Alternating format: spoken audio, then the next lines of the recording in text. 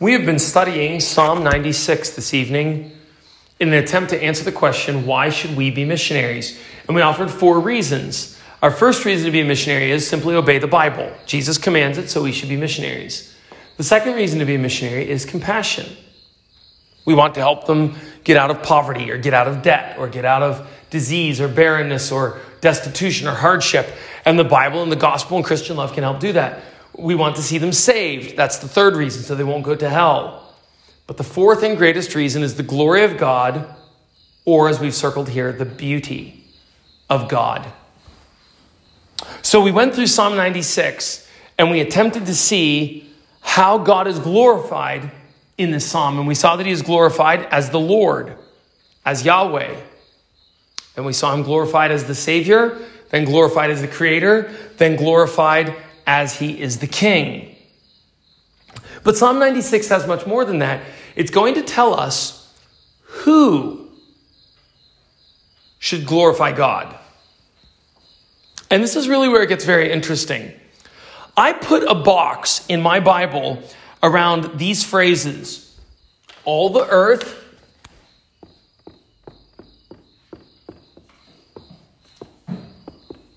do you see that in verse 1?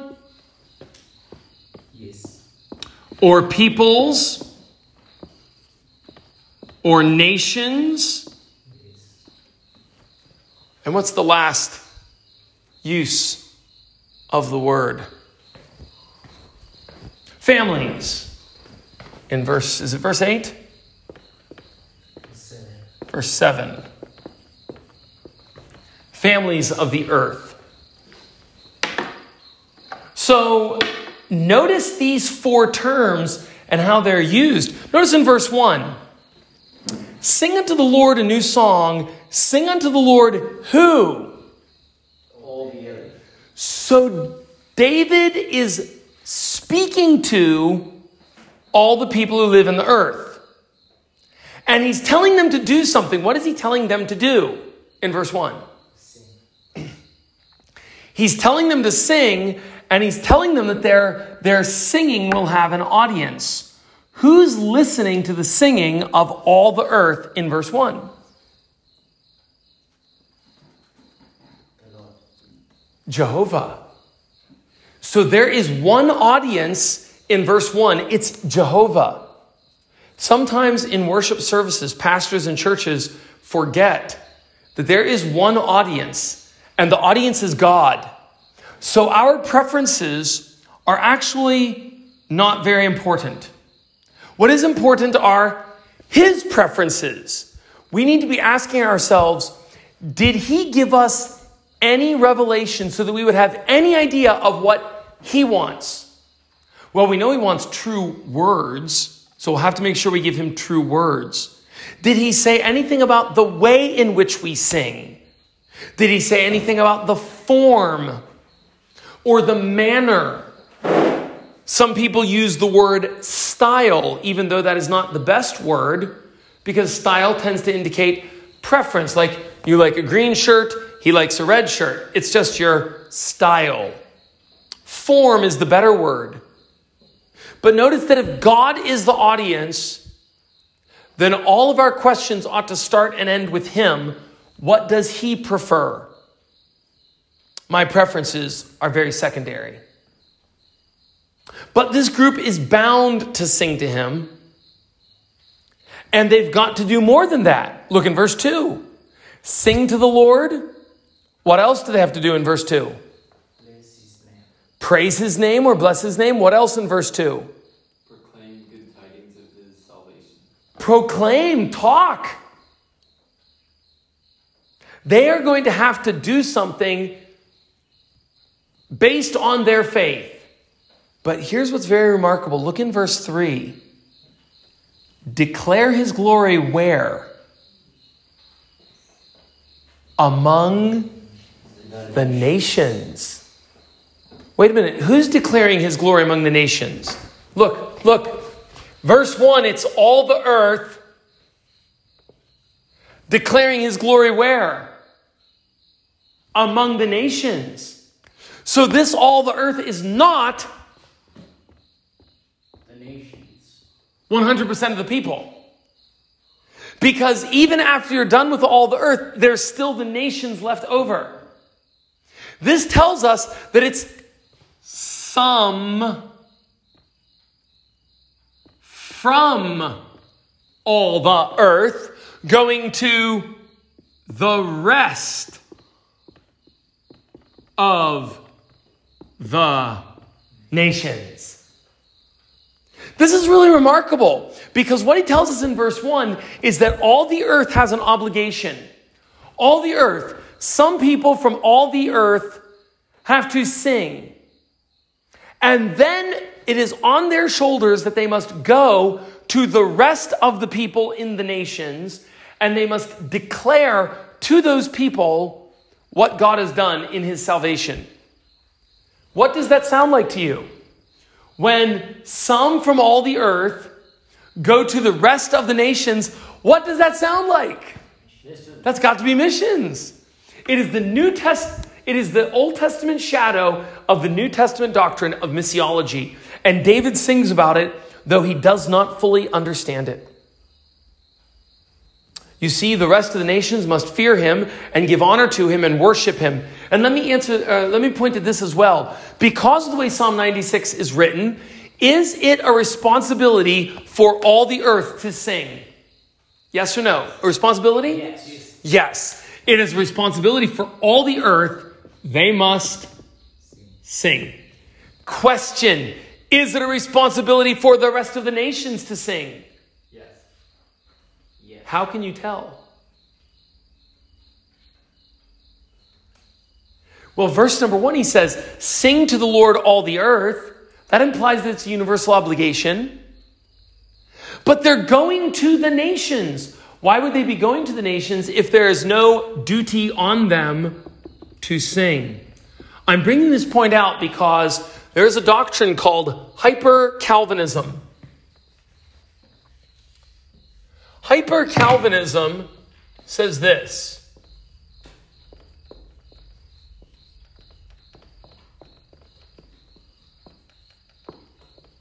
Hyper-Calvinism says it is not the responsibility of the nations to sing. It is only the responsibility of the elect to sing. That's what hyper-Calvinism says. Now, Calvinism teaches it is the responsibility of all to sing, but not all will sing. Hyper-Calvinism goes a step further, and this is the fatal error. Hyper-Calvinism denies duty faith. They say, or those who deny that faith is a duty are hyper-Calvinists by definition. What is hyper-Calvinist except the denial that faith is a duty, which they have often called in the literature, duty faith. Christians say faith is a duty and I must do it and you must do it and sinners must do it. The elect must do it. The non-elect must do it. Now the non-elect will not do it. The goats will not do it. They hate God and they hate Christ and they will never believe, but it is still their duty. And in the final day, they will be damned because they did not obey their duty. Hyper-Calvinism says, no, it is not the duty of the non-elect to believe. And I see Psalm 96 as standing in opposition to hyper-Calvinism. Because in Psalm 96, it is clearly the duty of all to sing, of all to bless the Lord, of all to show forth his salvation from day to day. So in verse 3, this group, all the earth, must declare God's glory among who? But look at verse 10. It's there again. Say among the nations. Tell among the nations. Proclaim among the nations. Who's proclaiming among the nations? Look back in verse 9. Who is proclaiming among the nations in verse 9? All the earth. All the earth has to proclaim among the nations. So 2 times in this psalm, we have the universal responsibility for all in the earth to believe. And those who do believe must not sit back and say, well, my job's done. No, because it is the duty of all to have faith. It is the duty of all to worship. It is the duty of all to sing. It is the duty of all to fear before the Lord. So once you've got it and you are a Shona, you need to go to the Kalangas. And that is the beginning of the doctrine of missiology in the Old Testament. You should be training your mind first to sing to Jehovah as the Savior, Creator, and the King. And then you must train your mind to go to the nations and help them do the same thing. Did you follow that? Look at chapter 96, verse 1. Sing unto the Lord what kind of song? A new song. Well, how are you going to sing a new song unless you learn the song and you learn the manner of singing? You're going to have to learn the words. You're going to have to learn the music. You're going to have to learn how to do this. Now, if you are in all the earth, you have a duty to learn the song. But then furthermore, you have a duty to go and learn the right words to tell it to others. That's why classical education is always focused on grammar, logic, and rhetoric. Now, I'll just say up front, this is an oversimplification. I'm simply giving you a summary. We could say it more fully, but this is called the trivium. Trivium means 3 categories of study. We study grammar. This is the rules of language. Logic. This is the rules of thought. Rhetoric. This is the rules of speech. You can put this in your notes if you want, if this is interesting to you. We're going to need to learn the rules of language. Tonight, I've been explaining Psalm 96 because I've studied the rules of language, grammar. I could say this is a verb, that is a noun. This is the way language works. That's the first field of study. If we want to be able to master words, we're going to have to understand the laws of language. Secondly are the laws of thought. We're going to have to understand how things can be negated, how things can be parts but not wholes. That's logic. And then finally is the rules of speech. How do we talk to one another? How do we put these thoughts back and forth so that they make sense and persuade people? Now, do you see in Psalm 96 how all 3 of these come out? Sing to the Lord a new song. You've got to learn language and thought and speech because you're going to be singing this. And then in verse 3, what do you have to do? Well, even in verse 2, what do you have to do in verse 2 that requires grammar, logic, and rhetoric? Proclaim. You're going to have to proclaim his name or praise his name. How are you going to praise his name if you don't know how language works, and you don't know how thought works, and you don't know how speech works? Classical education was the kind of education that focused on foundational principles. We could say it this way: goodness, truth, and beauty. Or we could say it this way: grammar, logic, and rhetoric. Or we could phrase it this way, even more abstractly: forming the soul to love what is good, to love what is beautiful, do what is good, and think what is true. This way of thinking is assumed in Psalm 96. And this way of thinking does not come by going to an expensive school or by getting an expensive degree. This kind of thinking comes by using your mind the way God intended it to be. And this is why we are laboring to study serious education so that we'll be able to sing the right way and praise the right way and then proclaim the right way. We're going to have to go out to the nations, the rest of the world. And how are they postured toward us? We learned this last week. How is the rest of the world focused on us when we come to them? They hate us. They're not eager for the message. They might like money, they might like cars, they might like hospitals or clinics, but they are not saying, oh, I really want your God and your Jesus. We're going to have to come to them and know the way language works because maybe they don't even know the way their language works. When I first arrived among the Tsonga, there was no grammar book except that which was written by the Swiss missionaries. That is, I knew of no book written by Tsongas explaining how their language worked. And the first man who taught me was a man who had a degree from a college. And he said Tsonga has no rules. Well, of course Tsonga has rules. You can't say Shikwembu Yamina. You have to say Shikwembu Shamina.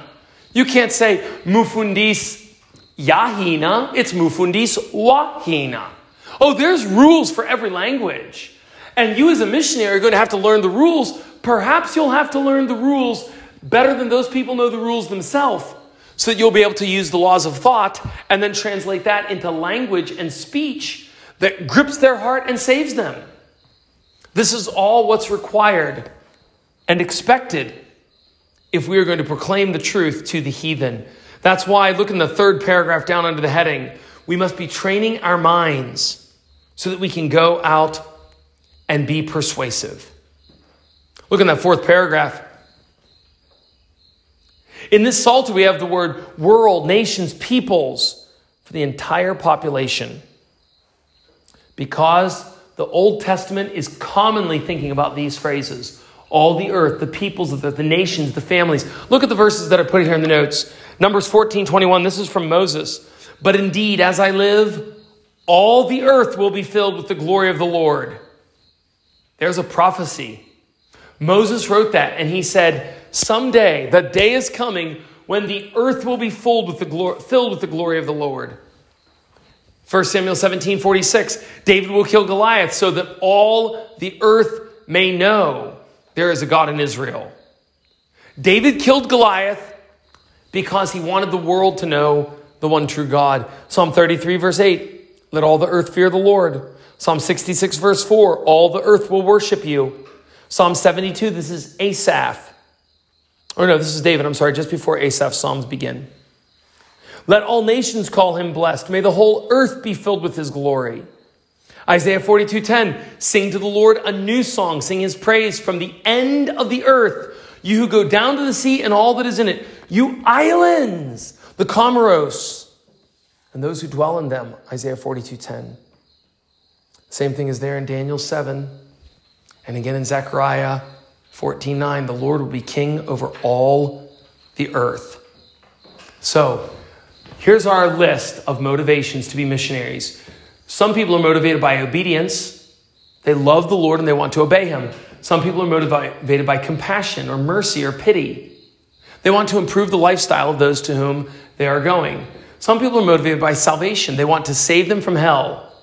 Some people are motivated by the beauty and glory of God. This is the strongest and greatest motive. And it is waiting for all men, all the families, all the nations, all the peoples, and all the earth. What are they bound to do? Look at the bottom of page 29. The nations of the world are obligated to sing. Their old songs will not do. They are going to have to sing a new song. And a new song is heard, as I just read to you in Isaiah 42, verse 10. Here it is in Isaiah 96. It's in a few other Psalms. And it's in the book of Revelation, chapter 5. We must not merely write a factually true essay. What's the difference between writing an essay and singing? Song has your heart, has your soul, has your life and your spirit. It engages the soul of man with all the parts that mirror to some degree God himself, which is why we are said to be made in the image of God. Most of the actions in the psalm are done by the peoples of the world in honor of God. Now let me ask you this. Since all nations do not worship God right now, how should we think of this worship vacuum? Because all the earth does not love God. All the peoples, the rest of the nations, the families, they do not love God. How should we think about this vacuum of worship? And the answer is, it should be seen as the greatest catastrophe, the greatest tragedy in the world. That God is not being honored by all the earth, all the peoples, all the nations, and all the families. The war in Ukraine is a small thing compared to the fact that the Savior, the Creator, the King is watching, and yet at best they are indifferent. They are more interested in Netflix than they are in the wonders that He did in the counsel of redemption, or in creating them, or in offering salvation to fallen mankind. They're more interested in their own sons and daughters than they are in His Son. They are more interested in their bank account than they are in storing up treasures in heaven. And this lack of worship, this presence of an antagonistic ignorance, is the single greatest catastrophe in the world, in all of history. This is the great problem with the world. And if this one problem were fixed, the universal would be relieved. The universal problems of the world would be relieved. If the one problem that these places do not glorify God, that is the great difficulty in all the world. The problem is there's a sun, but they deny that it's shining. There is water, but they refuse to drink it. There's a hospital, they won't enter. There's a song, they say, I don't like that song. I don't know that song. Or worse, I hate that song. So let me ask you this. Who is hurt when these people refuse to wonder and be amazed? When there is this God who has done all these things, and they are supposed to be joining the angels, they are supposed to be tuning their voices, preparing their whole minds and souls. They've just got this short little window in life. And basically this life is choir practice. This whole life they're supposed to be learning how to sing so that when they die, they can sing to that one great God. Who is hurt when these people do not care? Do not see, do not taste. Psalm 34 verse 8, oh, taste and see that the Lord is good. When they refuse to taste, or when they get a little bit of it in their mouth and spit it out, as Hebrews 6 verses 4 and 5 say, they tasted the good word of God and the powers of the world to come. But they spit it out and said, I don't want this. I don't want this gospel. I don't want this kind of religion. Who is really hurt? And what's the answer? Themselves. They themselves are hurt. So if we have pity on them, we must go to them. Who else is hurt? We are hurt because we have to live with them. We have to live in a world that has those people there. We have to live in a world where they think foolishly and make bad laws, where they steal and break in, increase their crime. And all of that affects us, and that affects our worship. Number 3, who else is hurt? Far nearer to the center, God is dishonored. And if we loved God, then why would we not devote our time and our energy to correcting this, the greatest of all tragedies? The great tragedy is not that a waterfall of souls is going into hell, but that is a tragedy. That is a tragedy that is greater than the UN, greater than the World Health Organization. It is greater than the World Economic Forum. It is greater than all of the combined gross domestic products of all the nations in the history of the world. The fact that sinners are dying and going to hell. That problem is greater than all the world. But even greater than the greatest problem is the fact that God, in His infinite beauty and perfection and happiness and glory, smiles down on the earth through His Son and through the rain and through the sun and through all the comforts on this earth. And men say, I don't care. That is the great catastrophe of the world. Which is why 1 Peter 1 says, and though you have not seen Him, you love Him. In 1 Peter, they loved Him because they had seen Him by faith, though they had not seen Him by sight. If you are a believer, you love and adore this eternal glory because it is the source of everything that makes you happy. And if you don't adore that glory, I question your faith. Because when God puts His seed in the heart of a man, it cannot die. And what proves to be the most amazing reality in the world is that they do not like it. As if the most perfect dish were prepared by the best cook, and yet when they tasted it, they spit it out. They are supposed to be singing, they're supposed to be worshiping, and by the power of God they can be changed so that they will worship. And we are given the permanent presence of the Almighty Spirit in our souls, with the promise that he will never leave us nor forsake us, and he will go with us to the end of the world. So I close with this. What must we do if the nations reject this glory? Let me give you 3 solutions in closing. 3 applications. What must we do if the nations reject their duty? We must dwell on God until our hearts and our minds are overcome by adoration and love. That's what we must do. When his people are overcome with great views of himself, then they will do what Daniel says in Daniel 11, verse 32. The people that knew their gods were strong and took action, or in the old King James, did exploits. So let me ask you, what ideas, what plans are filling your mind to bring the glory of God to these peoples? If the glory of God has captured us, if it has filled our heart and our soul, if we've begun to love and to know, then why would we not be making plans, setting aside money, thinking of ways that we can reach the nations? When the glory and wonder and honor and majesty and strength and beauty of God, all words that come from Psalm 96, when those words have got themselves into our hearts and into our souls, our lives will return again and again to evangelism and church planting missions. And they will return to the least reached people groups of the world. We will feel a claim on our hearts if we will only dwell on God. Our problem is we do not think enough about God. That's our greatest problem.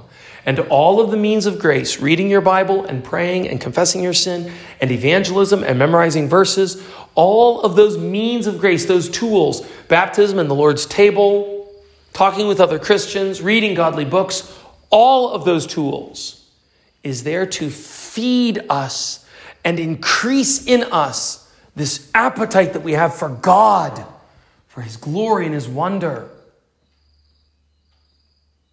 Let me put it this way in the negative before moving on to number 2. Have you ever sometimes pondered what you will do in heaven and thought, I hope I'll be able to enjoy, and then you thought of some earthly pleasure like riding a bike or sleeping or taking a walk or swimming or eating food or playing sports? Have you ever thought, I hope I'll be able to do that in heaven, because what else would I do? This is a plain indication that we don't understand how glorious and beautiful and comfortable God himself is. We must dwell on him. That is why the author of Hebrews says, looking to Jesus. That is why we must consider him, lest we be weary and faint in our minds. Number 2, we must search out why our own hearts are not moved by wonder. Why are our own hearts cold? Where is the snow getting in? Where is the heat going out? What is sapping our strength? What is stealing our fuel? What is pouring water on our fire? Why aren't we overwhelmed with joy and glory and honor like David, who wrote this song? If God is the spring that satisfies thirst, why are we not quenched with him? If a child does not see feminine beauty, we understand that he is still immature. And the way for the boy to realize the beauty that God has made is for him to mature, for him to grow. How many of us are self-centered in our actions and solutions? How many of us have a very big view of ourselves and a very small view of God? Have we set too much importance on this life rather than the next life? Are we laying up treasures on earth rather than in heaven? Are we setting our affections on things below, not on things above? Colossians 3:2. Only by disciplining and long practice can we ever hope to run a marathon. Only by days and weeks and months and years will you be able to play a piano. So let's search out why our own hearts are not moved by wonder. And it may be that we have neglected the means of grace. Number 3. Remember, we're answering the question, what should we do? If the nations reject their duty, what can we do? Number 3, we must contemplate the benefits of seeing and adoring the glory of God. If my soul were so renovated that it adored and enjoyed God, my entire life would be adjusted. All the disciplines would fit in place. I would read, I would pray, I would memorize, I would be filled with God. We are masters of our lives, regardless of what the heathen do with theirs. We can make choices. We can choose to do whatever we want with our lives, even as the heathen can choose with theirs. So if the glory and wonder from God descended right down into our hearts, it is impossible that the missionary zeal would not rise at the same time. Let me tell you my own story. As best I can recall, according to the records of my church, where I grew up in Pennsylvania, United States, it was the 29th of October, 1989, when a guest speaker came to my church. And I was 11 years old, and he preached on hell, that we should be concerned to be saved so that we would go to heaven. And we should be concerned for others to be saved so that they would not go to hell. It was a good message, as well as I remember it. It touched my heart, and I gave my life to be a missionary that night. I remember being very concerned that people were going to hell. I gave my life to be a missionary, and I thought for many years I would go to Papua New Guinea or some island because I'd seen the video Itau. That is a biblical motivation for evangelism. Luke 12, verse 5. Do not fear him which kills the body, and after that is no more that he can do. But I tell you whom you shall fear. Fear him who after he has killed the body can cast the soul into hell. Yes, I tell you, fear him. God wants us to be concerned about salvation. He wants us to be concerned about the fires of hell. The eternal conscious torment is a true and biblical doctrine. Jonah went to Nineveh with a terrifying message, and God has given us a true but sometimes negative message. Jude 23 that I quoted earlier on says, snatch them out of the flame. In 1919, 100 years ago, the World Christian Fundamental Association listed the doctrine of eternal torment as one of the essentials of Christianity. So when I gave my life to be a missionary at 11 years old, I was giving my life to a biblical and important motivation. But it is not the most vital or the most long-lasting motivation. In Dante's Divine Comedy, the first section of the book is on the Inferno, Dante's trip to hell. And he describes, for those 34 cantos, Dante's trip to hell. The last section of the poem is called the Paradise. And for 33 cantos or songs, Dante describes the wonder and the glory about heaven. And it was clear to me that the glory of God was more beautiful than the terror of hell was terrifying.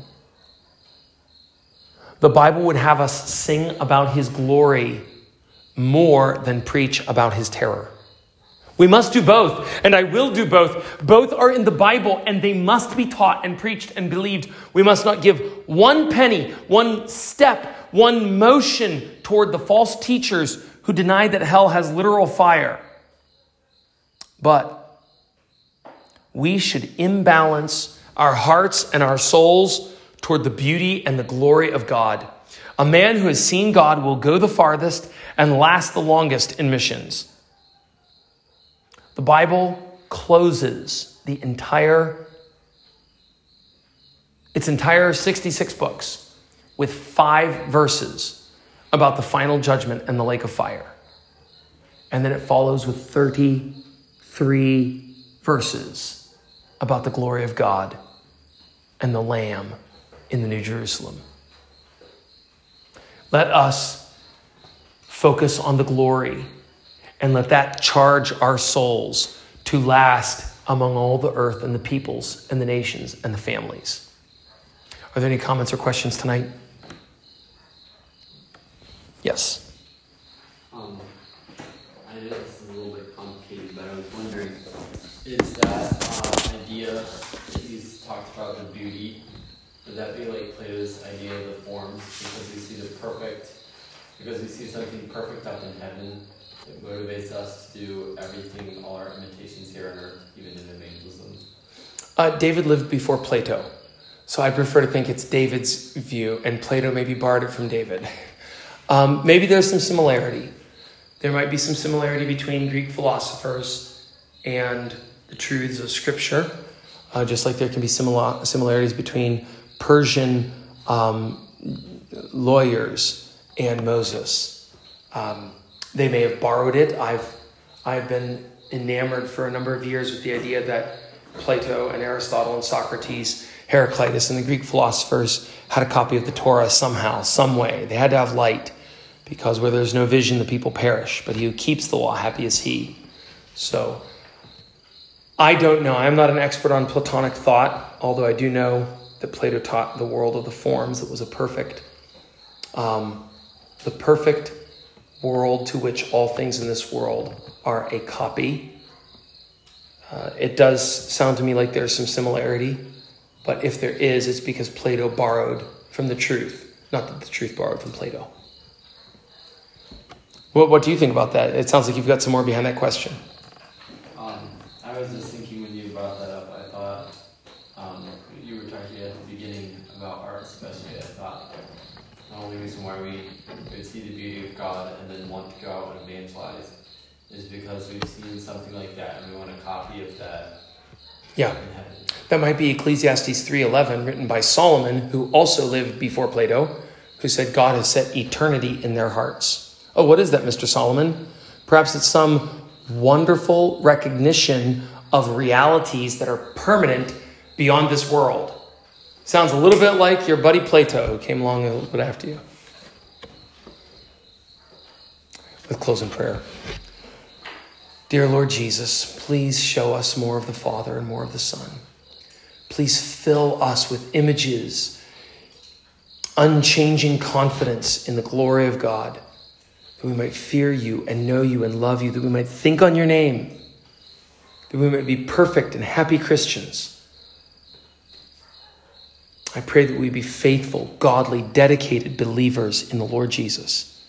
I pray that you would make us spurred on by visions of delight in eternity.